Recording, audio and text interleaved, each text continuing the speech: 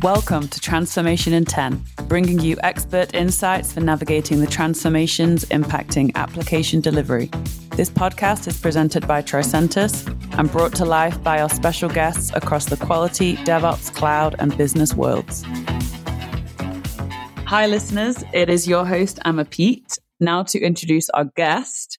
It's a name you may recognize, Tracy Reagan, CEO and co-founder of Deploy Hub, board member of the CD Foundation, and DevOps Institute community manager.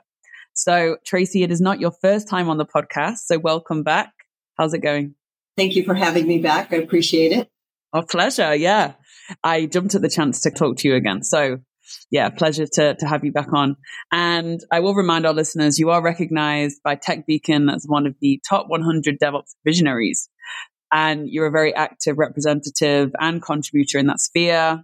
So last time on the pod, you gave us a great DevOps 101, showed us around. And this time, we're eager to hear your thoughts on a report that Tricentis have just released, and that's on AI augmented DevOps in partnership with TechStrong Research, and released in August.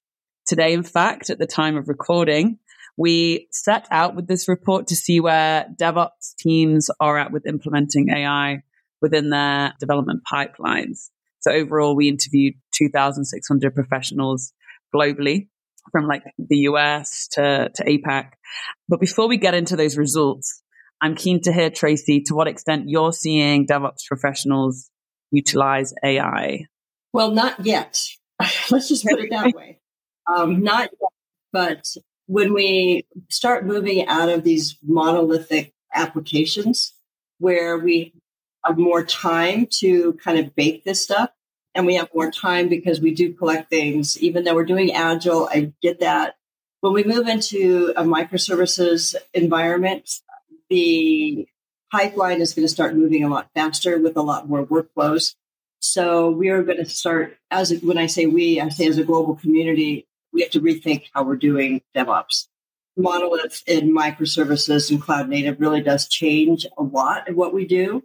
At the core of it is basically you don't link anything at build time, you link it at runtime, and that is like putting a hand grenade in the middle of it all. So sure. We have to start thinking of new ways to do this. Sure. So AI, is going to add that layer of complexity and intelligence. But as you say, we're not there yet. I mean, our respondents, 90% said that AI is something that they're definitely going to consider implementing, but they're anticipating the benefits. Many of them, haven't ventured on this kind of frontier yet. But those that have made a start, or even those that suspect that they're going to go ahead with this, and some of the top benefits that were cited for our respondees included improving code quality and, of course, increasing release frequency. So where are you seeing some of the greatest promise yourself with this trend? So when we talk about let's just continue down the cloud native kind of discussion, because that's where the disruption is occurring. There are different kinds of AI. There's everything from rule-based systems to pattern matching to truth tables. Truth tables being, let's just call that like the basic level of AI. And I'm breaking it down really simple because we don't have a lot of time. But if we think about truth tables in the terms of microservices, right now our DevOps pipeline, we make the assumption that every single monolithic application goes through the same exact workflow. Now, in a microservices world, not all microservices are the same. Some have higher risk levels. Some have lower risk levels. Maybe some needs more extensive testing. Others could probably just rip through the pipeline pretty quick because the level of testing that was done at the development level or some system level is good enough. So we can start thinking about risk levels and characteristics of microservices. And that's a combination of like a pattern matching effort with a truth table that says, okay, this is a high risk microservice. Maybe when we push it through our truth table, it's going to say, we need to notify 25 applications that this new microservice is coming out. But another one, it may say this is completely owned and only dependent upon by the application team. We're going to skip that step. So when we start thinking about AI and DevOps, we have to start understanding that this is again, a new way of thinking about how to do DevOps, totally new. And it has a lot to do with data. And that is where we lack. We don't do a good job of collecting data from our DevOps pipelines. Big time. Yeah. That's what a lot of our respondents said, was that the lack of data is one of their top kind of obstacles, before they can get to that, look at implementing AI within their DevOps landscapes. And that was at 44% actually recognize that, along with AI skills, having that. I'm looking forward to reading the report. There you go. Well, it's interesting, a lot of your suspicions or your assertions do match up. And it's, no surprise really, but having this conversation was important to us to see where, it could be applied. And one of those areas was testing. No surprise. You have a lot of AI driven applications that do require testing. And as you say, it's kind of a new way of working. Also, functional testing was at the top of that list. And I guess our phrases of, again, we're not maybe seeing success in testing with AI yet. I mean, there's the certain elements, I guess, automated testing is one side of the coin. But where are you seeing some of the success with, or where do you predict some of that success in testing specifically with AI? So, I think when we talk about testing, we also often focus on just testing the application, right? Yeah, sure. Functional point testing. And I believe that we have learned that over time that we cannot test our way out of problems. True. We test and we spend money on tests, and yet we still find problems at the end of the day. So what we really have to have is a stronger feedback loop. And again, that AI needs to be applied at the point in time where it misses. What did we miss in testing? And why did we miss it? What occurred at that point in time? And again, it goes back to having data to be able to do this level of pattern matching. But if we understood what kinds of modules we were pushing forward, where were the problems, then maybe our AI systems could do a better job of predicting the areas that we need to focus on. And I really feel like we have to take a page out of chaos engineering and realize that failures are going to happen. How do we respond to the failure is probably more important than necessarily trying to make sure that failure doesn't happen.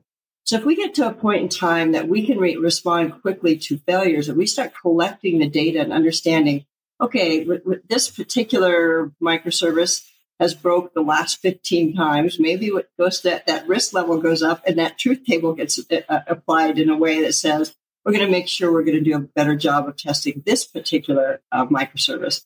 But that may be hard to understand when we have such a decoupled environment at the runtime location, especially if we have decoupled environments running in hundreds of clusters.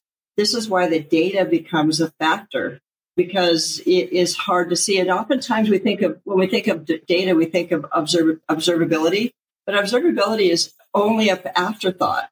Sure. Right? It's after it went out.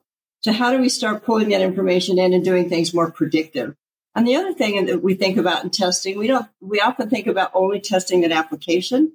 Testing should be a broader discussion. We should be testing the build. We should be testing the release. We should be testing all of the pieces along the pipeline, not just did my application work the way it expected. Now, AI has always been, the first robots I ever saw, using that term loosely, was in testing. Yeah. To test I could run scripts that can test my screen. Did anything change from the last time? So we've been doing some level of AI, or at least heavy automation and testing for a long time. I just think it's time for that concept of testing to stretch across the pipeline itself. And maybe there's problems in the pipeline we're not catching. Where are the failures? And that's where the data becomes essential. Yes, to your point about, it needs to be more end-to-end, not this after the fact, retrospective data. We need that data to feed in right to the start, beginning of the pipeline, and to use that, intelligently, like what should be tested, how to test, what to test better. And honestly, in my experience, the bad problems are not necessarily found in testing. They are found at the point in time somebody did a release and passed a key value pair that was incorrect. And boy, is that hard to discover. That is almost impossible to discover. Sure.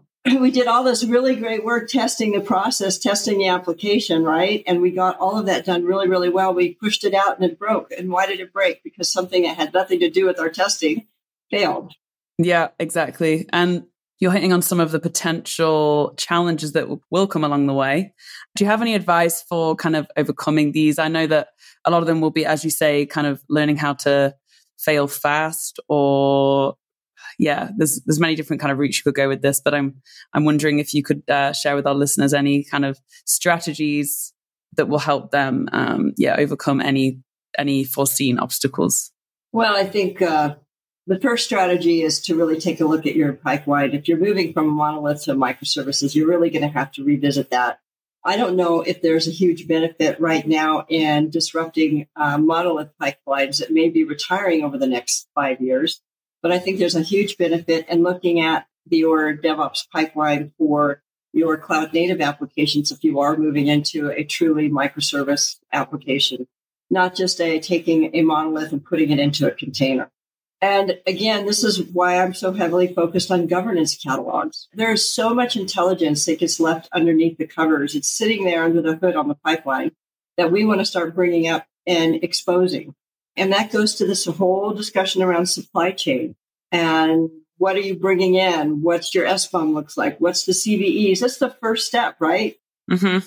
It's the very first step is understanding what you're consuming.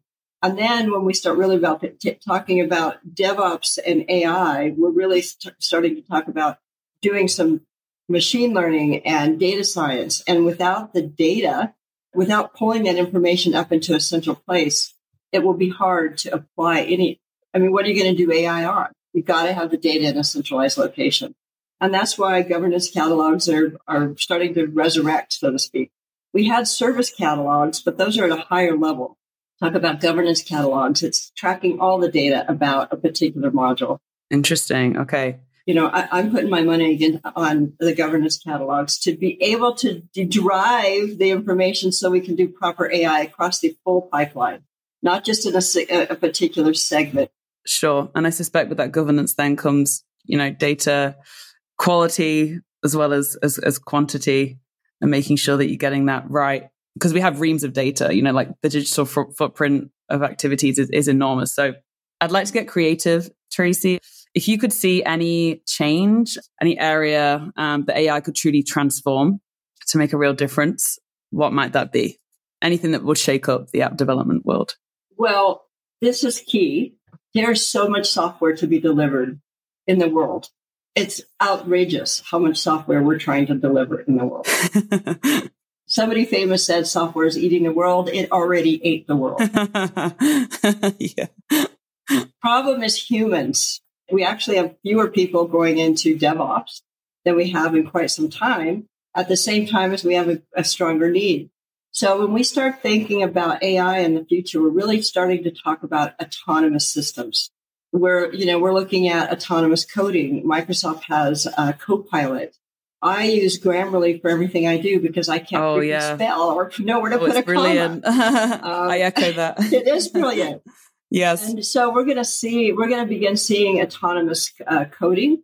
And at the same time, we're going to start seeing more autonomous pipelines. As we start baking AI into the process, we're really talking about replacing what a lot of humans are doing now manually. And this will be essential as we try to push more and more software out the door to our end users. And that software is decoupled. Far more complex systems. And we have to have machines starting to do this work because it's too complex for a human anymore. And we just don't have humans to do the work. It's for sure an exciting time. Not intimidating. So let's wrap up here. Thank you for joining with me and weighing in on this report and just the topic in general. It's good to see that AI is set to disrupt DevOps in these kind of exciting ways. And it will be great to see what's next in this rapidly advancing kind of domain. So I guess let's strap in. You can check out the report at tricentis.com/resources. And there you can also sign up for a webinar where we are going to dig in to the findings a bit further. And that streams on August 16th and will be available on demand thereafter. So yeah, hope to see you there. But for now, Tracy, I will be there. Looking forward. Oh, great. Oh, thank you. My pleasure. No, I'm looking forward to that report. It's a good topic. Yeah, awesome. Well, until next time, and have a good one. Thank you. As ever, many thanks for listening. Until next airtime.